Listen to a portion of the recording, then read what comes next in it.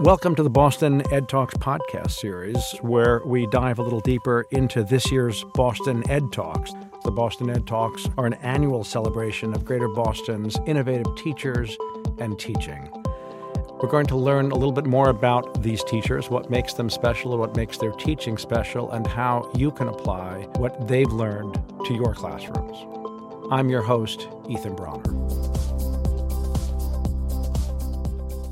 Well, today we're going to talk to Sydney Chaffee, who works at Codman Academy as a humanities teacher, but there's something quite special about Sydney, and that is that she's been selected as the Massachusetts Teacher of the Year and as the National Teacher of the Year for 2017. Sydney talks about the importance of collaboration in the future of education, of social emotional learning, and of creating trust among all partners in this educational enterprise. And we also hear from Sydney about her plans for this exciting year ahead, where she'll be traveling around the country and the world.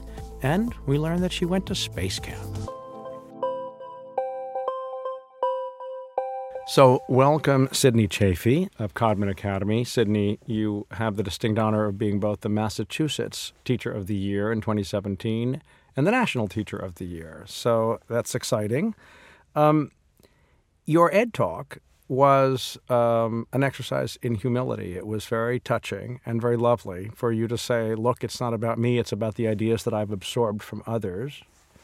And that, I think is true of all of us except for the very few geniuses above us. But I think I'd like to ask you to talk about what the best ideas are. What effective teaching is about. What have you learned and implemented, and therefore that's why you're being honored? That's a great question.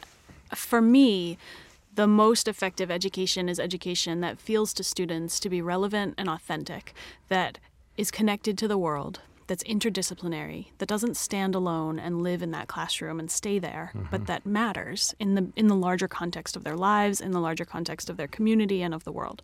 And so when I'm feeling like I'm on fire with teaching and I'm doing a really good job, it's when the students are coming in every day with connections between what we're learning about and what they're seeing in the world or in the news. And they're saying, hey, this thing that we're talking about that happened in South Africa in the 1970s, isn't that kind of like this thing that's happening in Ferguson, Missouri today? And that's when I feel like, okay, I'm right. History is not dead. History matters. History matters today, and our students can see that, and they're going to carry forward those lessons into tomorrow.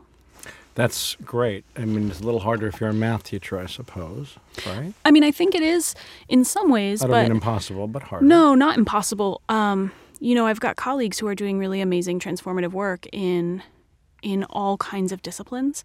And one thing that has stuck with me that some of my other Teacher of the Year colleagues have said is, I don't teach history, or I don't teach English, or I don't teach math, I teach students. And if we use that as sort of our mantra and the place that we're coming from, we remember that regardless of what the content is or the skills are, we're teaching humans. And so we can bring all of these lessons and ideas about what it is to be a human in our world and a human in our society into our classroom in the ways that we talk to one another and collaborate with one another, and the ways that we relate the content that we're studying and the skills that we're studying to life. Right. And actually, I mean, what's interesting about the idea of teaching students as opposed to a subject is what you just said, which is that you're teaching life. But I'm wondering if you also think it means that there are issues beyond academic skills that kids need and that teachers can help them develop. Yeah, absolutely. I've been really interested lately in talking about social and emotional learning, SEL. And it's something that I hadn't really heard about or had explicitly named for me until a couple of years ago, but it's really, a lot of people are talking about it now. And I'm realizing it's not a new idea, of course, that we're going to teach students these sort of skills and teach them to embody these traits and these habits that just will be good for them as people in their lives. So in my school, we're working on things like collaboration, like giving and accepting critique and using that to make your work stronger, like being a compassionate member of a community, like showing responsibility, right? We're teaching kids when there's a setback, here are some different tools that you might use to respond to that in a way that's going to be productive and healthy for you. And in theory, it's productive and healthy in a classroom, and it's productive and healthy in life. Absolutely. Right. And so I think that's our job, no matter what grade we're teaching, no matter what content we're teaching. And I think another interesting idea there is to think about, okay, that's our job as individual teachers, but also as a community of adults who work in a school and who create this environment that kids are going to come into every day. How are we ensuring that our school is responsive to those kinds of needs? And how are we ensuring that our school is a place where students can feel safe and healthy and take risks to grow? So I think you're absolutely right. And what are some of the things that Codman or generally you're aware of that collaborative teachers can do to create that environment? Absolutely. I think that one of the things we have to really be comfortable doing is questioning and interrogating ourselves and our own sort of practices and our own policies that we've put into place and the things that we sort of accept as, well, this is the way things are. We've always done it this way. We did it this way 10 years ago and it worked, and so we still do it. But really being okay with saying, but is it working? Is it serving our kids? Is this what we need to be doing for our kids right now today? Is this policy that we put in place that you will be suspended if X happens, does that work anymore? Can you think of an example? You know, we sort of looked at our suspension policies a few years ago at Codman, and there was a policy in place that said, you know, if you had X number of times in a day that you were sent out of a classroom by a teacher, that would be a suspension. Or we had a policy where we didn't have such a thing as an in-school suspension. Suspension was always out of school. And we realized that wasn't serving the kids. And so we really looked at reducing our numbers of suspensions, keeping kids in schools, keeping kids in classrooms, and making sure that we are maximizing their learning time and that we're seeing them not as, well, this kid is a problem, right? But we're saying, okay, what's happening right now? What's surrounding this kid? What's coming into play here that is making it so difficult for this child to be in the classroom? You know, I think that after Columbine, there was a period in American education where parents were afraid, and September 11th, I think, played a role in it too. It wasn't much long after that, where there was fear that was dominating a lot of the educational policy. We need to make sure that unsafe people are not around our children. And it's possible that things went too far, a little bit like the 3 strikes and you're out jail system, which is now being pulled back. Right, absolutely. And I mean, I think I did a lot of work this past year with an organization called Teach Plus, where I was a fellow with other teachers, and we were looking at different policy issues that we were interested in that we were seeing impacting our kids in the classroom. And my group was looking at the school-to-prison pipeline. And we were tracing that line between, you know, these zero-tolerance policies in schools and these really harsh policies where we're suspending kids for any number of infractions and pushing them out, and how you can draw a line from that to the numbers of kids, especially young men of color, who are in our prison system. And I think as teachers and as schools, we really have to dig into those realities, and we have to say, are we teaching and are we creating schools that are sites of liberation and education and justice and joy, or are we just sort of perpetuating systems because that's the way it's always been? Yes, I mean, it makes so much sense what you're saying. And obviously there are safety concerns, right? And there are fears of firearms and there are fears of attacks and so forth. But the question is, you know, where do you place the emphasis in running a school? And it sounds like it got a little out of whack, and there's an attempt now to pull it back. Yeah, I think so. I think, you know, where do you place the emphasis in schools? You got to always place it on the kids. Yeah. And if the kids are the reason we're there, and they're the ones we're serving, and they're the ones who we believe are brilliant and are at the center of our work and are the future of our country, then everything we do has to be in service of them. And our kids are, you know, they're complicated, messy people, and they deserve to have us see them that way and to work with them to work through whatever the issues are that they're bringing into the class. One of the traits that you have exhibited, according to your colleagues, and I think also based on what you said at your Ed Talk, is a focus on collaboration. So I wanted to ask you a little bit more to dig and explain to us more what that collaboration entails. You said, for example, we've reevaluated our suspension policy, but what's the collaboration element of it? Absolutely. So we tell our kids in classrooms all the time that the way that their idea is going to get better and stronger is that they're going to collaborate with their peers and they're going to share what they know, and then their idea will be better and maybe their partner will have evidence that they didn't have. You know, we tell this to our kids all the time. So I think it's really important that we also embody it ourselves as teachers. Our ideas will only be better and stronger if we start to work with each other. So that looks like and in what our does it school. look like? Yeah, in our school we meet in both grade teams and in department teams. And so as a department, we might look at a lesson plan together. And we might say, okay, so here are all the things that we're seeing that look really good about this. And here are some places where this teacher might consider putting in a different activity or differentiating this for different kinds of kids' needs. Or here's another resource I know about that this teacher might use. We're looking at student work together, and we're sort of analyzing what are the kids getting and what are they not. And then again, offering up ideas to one another. We are going into each other's classrooms, and we're observing. And we're giving each other positive feedback because teachers really need that. And we're also giving each other advice and suggestions in a collegial way, right? In a non-judgmental way. That must be a little complicated at times, given there can be age gaps, right? Yeah, absolutely. I mean, does a young teacher ever go and evaluate an older teacher, or would that be too complicated? Well, so it's not meant to be evaluative. I think that's the most important thing. So often what we're looking for is what's the culture like in this classroom? And how is the teacher presenting? How is the teacher coming across? Does this seem like a classroom where people are joyful about learning? Does this seem like a good learning environment? And does everyone agree there should be a joyful? I mean, I'm wondering whether there were more old-fashioned attitude that joy is not really our goal here. I haven't seen that. I think that, there are times in the year where we get away from joy. Yes. There are times in the year where it's harder to be joyful. There are times in life. Yeah. But I think that's also the really beautiful thing about collaboration is that moment where you're feeling like you're ready to throw in the towel, there's another teacher who is bursting with excitement about something that's happening, or who can come into your room and see it with fresh eyes and say, hey, did you notice when that kid over there was so excited about learning, and they can give you this perspective that can really reinvigorate you. And so I think we need to do better at making space for teachers to get into each other's rooms. And that's something I'm working on in my own school right now is how do we create systems to enable that to happen? Because with scheduling and teachers being so busy, doing observations often is the first thing to fall by the wayside. But I think it's just really, really important that we continue to strive for an environment of open doors and transparency. And how would it work, or how are you hoping, or how is it working? How often does one teacher go observe another? Yeah. So I'm working on a plan right now where each teacher who's in their first 3 years of teaching would be paired up with a mentor teacher, and that they would observe one another at least once every trimester, which is not very much. But I'm hoping if I can get it off the ground with a little observation once a trimester and just start getting that into the culture of how we do business, then we can build on it from there. And then the master teacher is expected to write something or meet with that teacher? I want it to result in a conversation.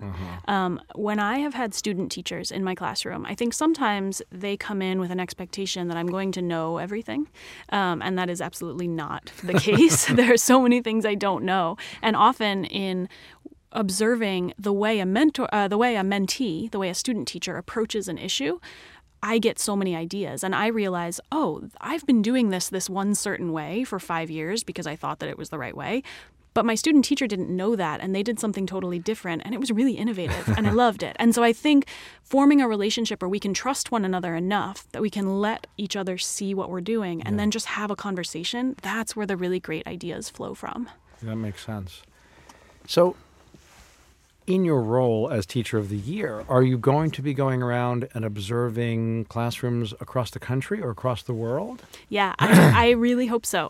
My coordinators who work at CCSSO, which is the Council of Chief State School Officers, they are helping me set up classroom visits. They're the ones who select you? They convene a panel of people who select me. So there's a panel of representatives from about 20 different educational organizations. And then CCSSO coordinates the program, and they coordinate the national program where all of the state teachers of the year come together. And so they're helping me whenever I have a speech in a certain state or I have a presentation or a workshop, they're trying to help me get into a school as well so I can stay connected and really see what's happening. You haven't done it yet. You're going to start that soon? I got to do one this summer. There was a summer program happening in New Mexico, and I got to go in with the acting secretary of education in New Mexico and go see a first grade, second grade, and third grade classroom in New Mexico in a summer program. And it was really, really great to go into a school. What was interesting about it? You know, the thing that strikes me always when I go into classrooms or different schools is the things that we have in common. So I teach 9th grade. These kids were much, much littler than the kids that I was teaching. But what I saw was they were digging into a book and the teacher was reading it and they were fascinated and it was the right choice book and so they loved it. And we do that in 9th grade too.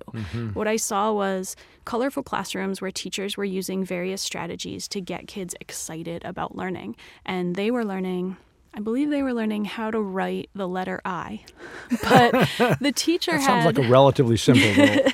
But the teacher had put together this lesson of all of these different activities to get the kids to understand what's the difference between a lowercase I and an uppercase I. What are different words that start with I, right? And the kids were really excited about learning it.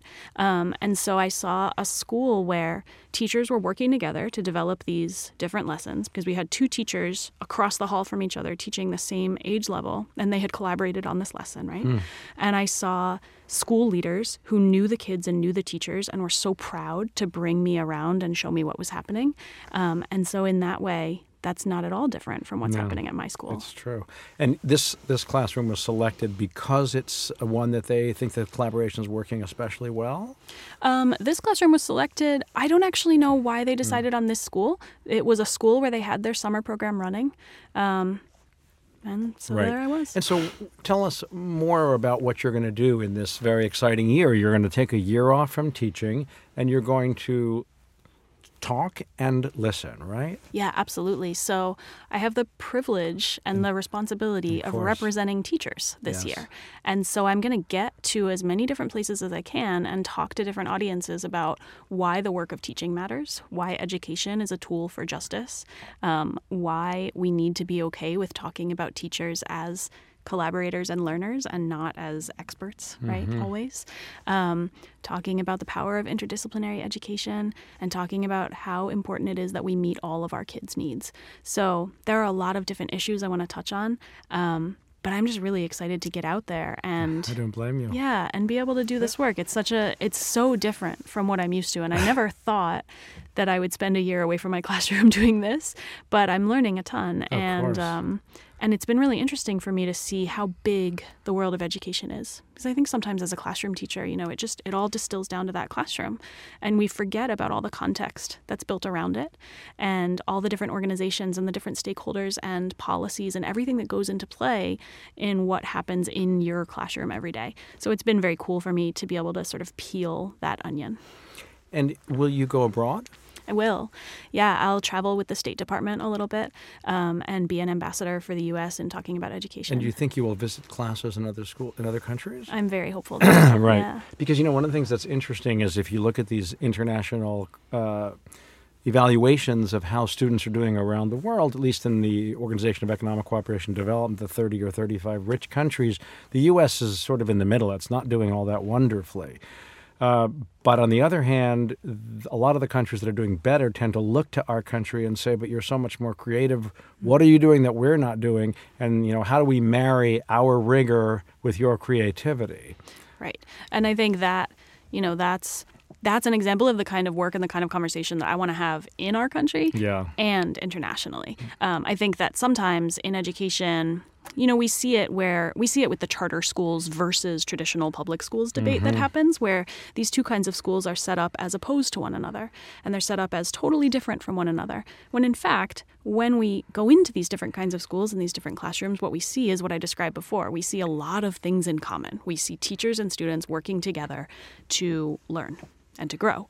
And so if we can start to have conversations where we reject a little bit of that narrative that says, well, this is a dichotomy, and we start to say, what can we learn from one another? What is this kind of school doing really well? What is this kind of school doing really well? And how do we work together to make sure that with kids at the center, they can do great things? Yeah. And you also said something which I liked. You said that you need to learn to be vulnerable in front of your students. What do you mean by that? Well, I think we need to learn to be vulnerable in the service of our students, I think you said. Yes. Forgive me. Okay. Again, there's this idea that there are some teachers who just have it figured out, right? That your teacher of the year just knows things and is an expert and will come in and tell you how to do things correctly, and then you'll be fine if you just do those things. But that's a myth. I don't have everything figured out. No one does. Teachers who have been in the classroom 30 years don't have everything figured out. They have some things figured out really well. But I think we need to be able to be vulnerable and say, hey, I'm not sure that I am doing this right. Hey, I can't get this kid to feel okay in my classroom, and I don't want to blame the kid. I need you to come in and look at what's happening and try and tell me what's going on so I can fix it. I need you to help me with this lesson plan because I can't figure out how to get kids to understand it. We have to show each other that we don't have it all figured out. And we especially have to show new teachers that. Because That's interesting. it's so hard to be a new teacher. But sometimes I wonder whether the tools of a teacher are utterly transferable or whether there's something, charismatic about a particular individual who's able to get others to do things. But are these things transferable? I think there's a bit of both. Yes. But I think some of that charisma, it comes from being in a classroom long enough that you can get comfortable with yourself and you can stop trying to emulate whoever it is that you see as that expert teacher and just start to realize what your style is. But I think that you don't get there as a new teacher until you have more experienced teachers show you and talk to you about how they did it. And so I think I've had some student teachers. One of my first student teachers ever came in, and I realized partway through the year that I was just trying to make her be me. And I was trying to help her, and I was saying, well, that didn't really quite work, but what if you had told a joke like this, or what if you, and it wasn't her style, and it wasn't her personality, and that didn't mean that she was going to be a bad teacher. It just meant she wasn't going to be a carbon copy of me. And the moments where she tried to be me didn't work. Now she's been in the classroom for years, and she has her own style, and she's very comfortable. And she got a bunch of really specific tools and strategies from me, but she also gained confidence. And I think vulnerability is what's going to help some of those new teachers gain that confidence in seeing, the people who I think are experts are fallible, and they're humble, and they mess up. And so maybe that means that I'm not terrible at this. And in some fashion, you'll transmit that message to your students about themselves as well, won't you? Yes, absolutely. The sort of absolute authority that teachers once had in our lives may not have been the most useful thing. I don't think so. We're human, and we are learners, and we have to show our kids that we're learning too, because that's what tells them that it's okay for them to be learning, and the work of learning is messy. The work of learning requires that you mess up, and sometimes you're embarrassed, and you fail, and you make mistakes, and then you figure it out. And it's ongoing. Absolutely. So you're in the business of education, and it's clear from what you've said and what you said at the Ed Talks that we're in the incomplete system. There's a lot still to be done to improve our educational system. How does that change occur? What does it take to make it happen? I believe that teachers are powerful and that teachers are experts, and that if we can trust teachers a little bit more, if policymakers and school leaders and administrators can trust teachers to be experts, we can see some great changes in schools. There are organizations that are doing that work. There are organizations that are helping teachers become experts in policy and helping teachers move in those worlds. But I think it has to go the other way too. The people who are making decisions about education need to invite teachers in to be part of that conversation, need to ask teachers, what would the effects of this policy be in your classroom? What do you think about this? I think there are models for that happening, but it needs to happen more consistently. And teachers need to truly feel like they're being heard and that their opinion is valued, that it's not just, I'm going to bring this teacher in, I'm going to ask what they think, but I've already made up my mind about what I'm going to do, or I'll bring the teachers in, but then I'll have the real experts figure out the details. The teachers are experts. We know how to do this stuff. We're really passionate about it. So I'm all about teacher leadership and making sure that teachers have that sort of role. So one possible unhappy result of your approach might be that teachers have so much to do that they feel even more burned out than they often feel now, because all the things you're talking about require time, attention, work. How do we make sure that we empower our teachers and help them collaborate and yet not burn them out? Yeah, it's a great question. To be honest, it's not one that I've fully figured out because I think sometimes my inclination is just go and make it work. But I do think that there's something there in terms of talking about collaboration. There's something to be said about it's not all on one teacher. If we can figure out how to get smart about having teachers working in teams and collaborating with one another and tackling problems together, I think that there's real possibility there. I think it's a very good point that you kind of mitigate it by the collaborativeness of it all will help each individual feel less burdened. I think so, yeah. But that's on more of a school level or a systems level, is how do we figure out how to make time for that? Right. And how do we structure it? I've seen teams at my school that are very well intentioned but get nothing done because we don't really know how to operate in that way. A lot of teachers know how to push things forward in our classroom. But to work as a team and then really have something come out of that that's useful and that can live beyond that team or that meeting. I think teachers need some training in how to do that, and teachers need to learn how do we be leaders and how do we make those sorts of changes. One thing that I've just been really interested in my own career path is thinking about what is that step that's between career classroom teacher, and administrator. Mm-hmm. Because often what happens is that a teacher is in the classroom for a while, does well at that, enjoys it, and then is either encouraged to or decides on their own jump into administration. And there aren't a ton of models of something between. Yes, a kind of master-teacher phenomenon. Absolutely. Yes. And I think more of that is starting to happen. Yes. You know, there are more teachers in hybrid roles. There are more teachers who are spending some of their time coaching. I'm really, really interested in models where that is working really well. I think it's a very good point. You know, and I've spent my life as a journalist working at newspapers, and we have the same problem, which is you have a great reporter and is often turned into an editor, which is not necessarily, it's a different job. And what you really want is to have a kind of master reporter role, helping other reporters be better reporters. Right.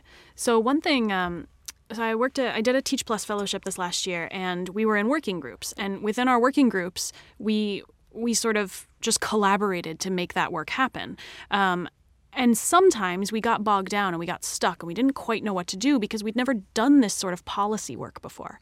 Mm-hmm. And in response to the feedback that we gave them, Teach Plus has now decided to put someone in who has been a fellow before as sort of a facilitator within those groups. And so they're a teacher. They've been through it, but they understand how that stuff works a little bit better. I think that's a really brilliant way to start to go about the work, because it also provides a career path for the teachers who don't want to go into administration but want to do something a little bit different. I want to stay in the classroom, and I also want to build my own skills. Yes. I also want to be, I want to see myself as on some sort of professional trajectory in the classroom the whole time. So that makes sense to me. That's a very cool thought, to create that career path for people who are excellent in the classroom, but we're looking for new challenges without leaving the classroom. Yeah, and it obviously becomes a budgetary issue that I don't have the answers to. But I think I think that there are schools and systems that are doing it well, and we have to find them and figure out the secret. One of the things that strikes me when I look at and talk to teachers is the growing role of non-academics in what you do. Because there are all these things that people need to learn to be. These are social and emotional skills that you need to help them develop. How do you go about doing that at the same time that you have all of these increasing academic demands on the times of the kids? So I got to attend a workshop recently, and they flipped this on its head for us. So they said, instead of thinking about social and emotional learning, think about the idea that learning is social and emotional. And so incorporating these notions of social and emotional skills or traits or habits, it's not something that needs to sit alongside the curriculum. It's not something that you have to sort of fit in. It needs to be woven into everything that we do. So when we are doing a project with kids and we have them working in groups, that's social and emotional learning, because we're going to teach them how to communicate and how to work together in a way that's respectful.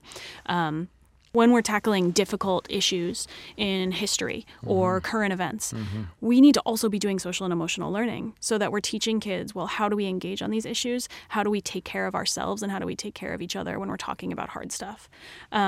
So some specific examples. I mean, when kids are escalating, when they're getting really upset about something, rather than immediately assuming that they are just being disruptive or just being disrespectful, trying to dig in a little bit and figure out what's going on here.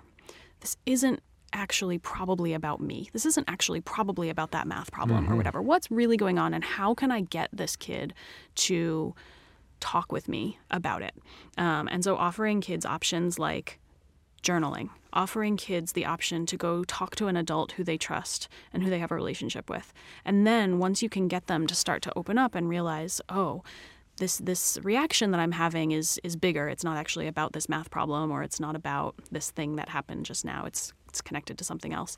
Then starting to help them identify what are the strategies that will help them in that moment to re-engage in the work. So That's very interesting. I mean, it's not about me is a very difficult lesson that not just teachers have to learn as they go through life, but it's really important that it's usually not about you. Is one of the most important things that a veteran teacher told me my very first year. She said, look, it's not about you. And I said, but that kid just screamed at me. And she said, it's not about you. Get over yourself. You need to do work with that kid. Like, you need to go figure out what's going on. But there's something else there. And you can't take it personally, because the moment you start to take it personally, you're not going to be able to help that kid in the way that they need to be helped right now.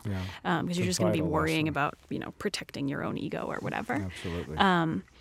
But yeah, I think just sort of thinking about, okay, learning is social and emotional. So what do I need to do in my classroom or in this lesson plan to ensure that I'm helping kids understand themselves, understand how to react in certain situations, understand how to communicate, how to work respectfully with people, and how to take care of themselves when things go awry, I think is really, really important.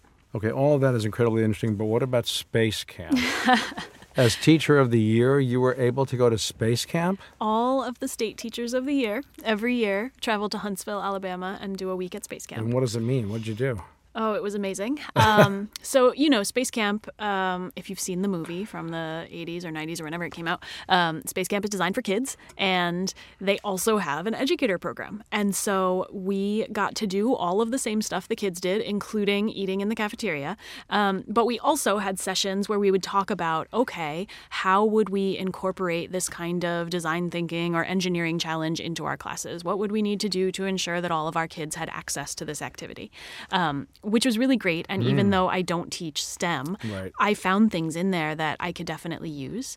And then it was also one of those really cool experiences where I was being challenged, and You mean physically? Yeah. And I was in my sort of growth/danger zone. And whenever I find myself in an experience like that, it puts me in the shoes of my kids. Because for some of my kids, writing an essay is in their danger zone, right? And for me, it was when they said, we're going to do a simulated helicopter crash, and you're going to try not to drown in a lake. And so that sort of thing reminds me, okay, how do I need to be treated right now by the facilitators who are in charge so that I feel safe and comfortable enough to take this risk and overcome this?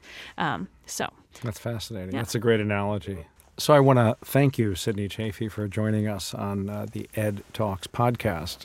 It's utterly fascinating to learn about all the things that you've learned that have brought you to being named National Teacher of the Year. And I can say, having spent this time talking with you, that wasn't a bad choice at all. That you have a lot to teach all of us, and you do it with great collaborative and humble skills. Thank you very much. Thank you.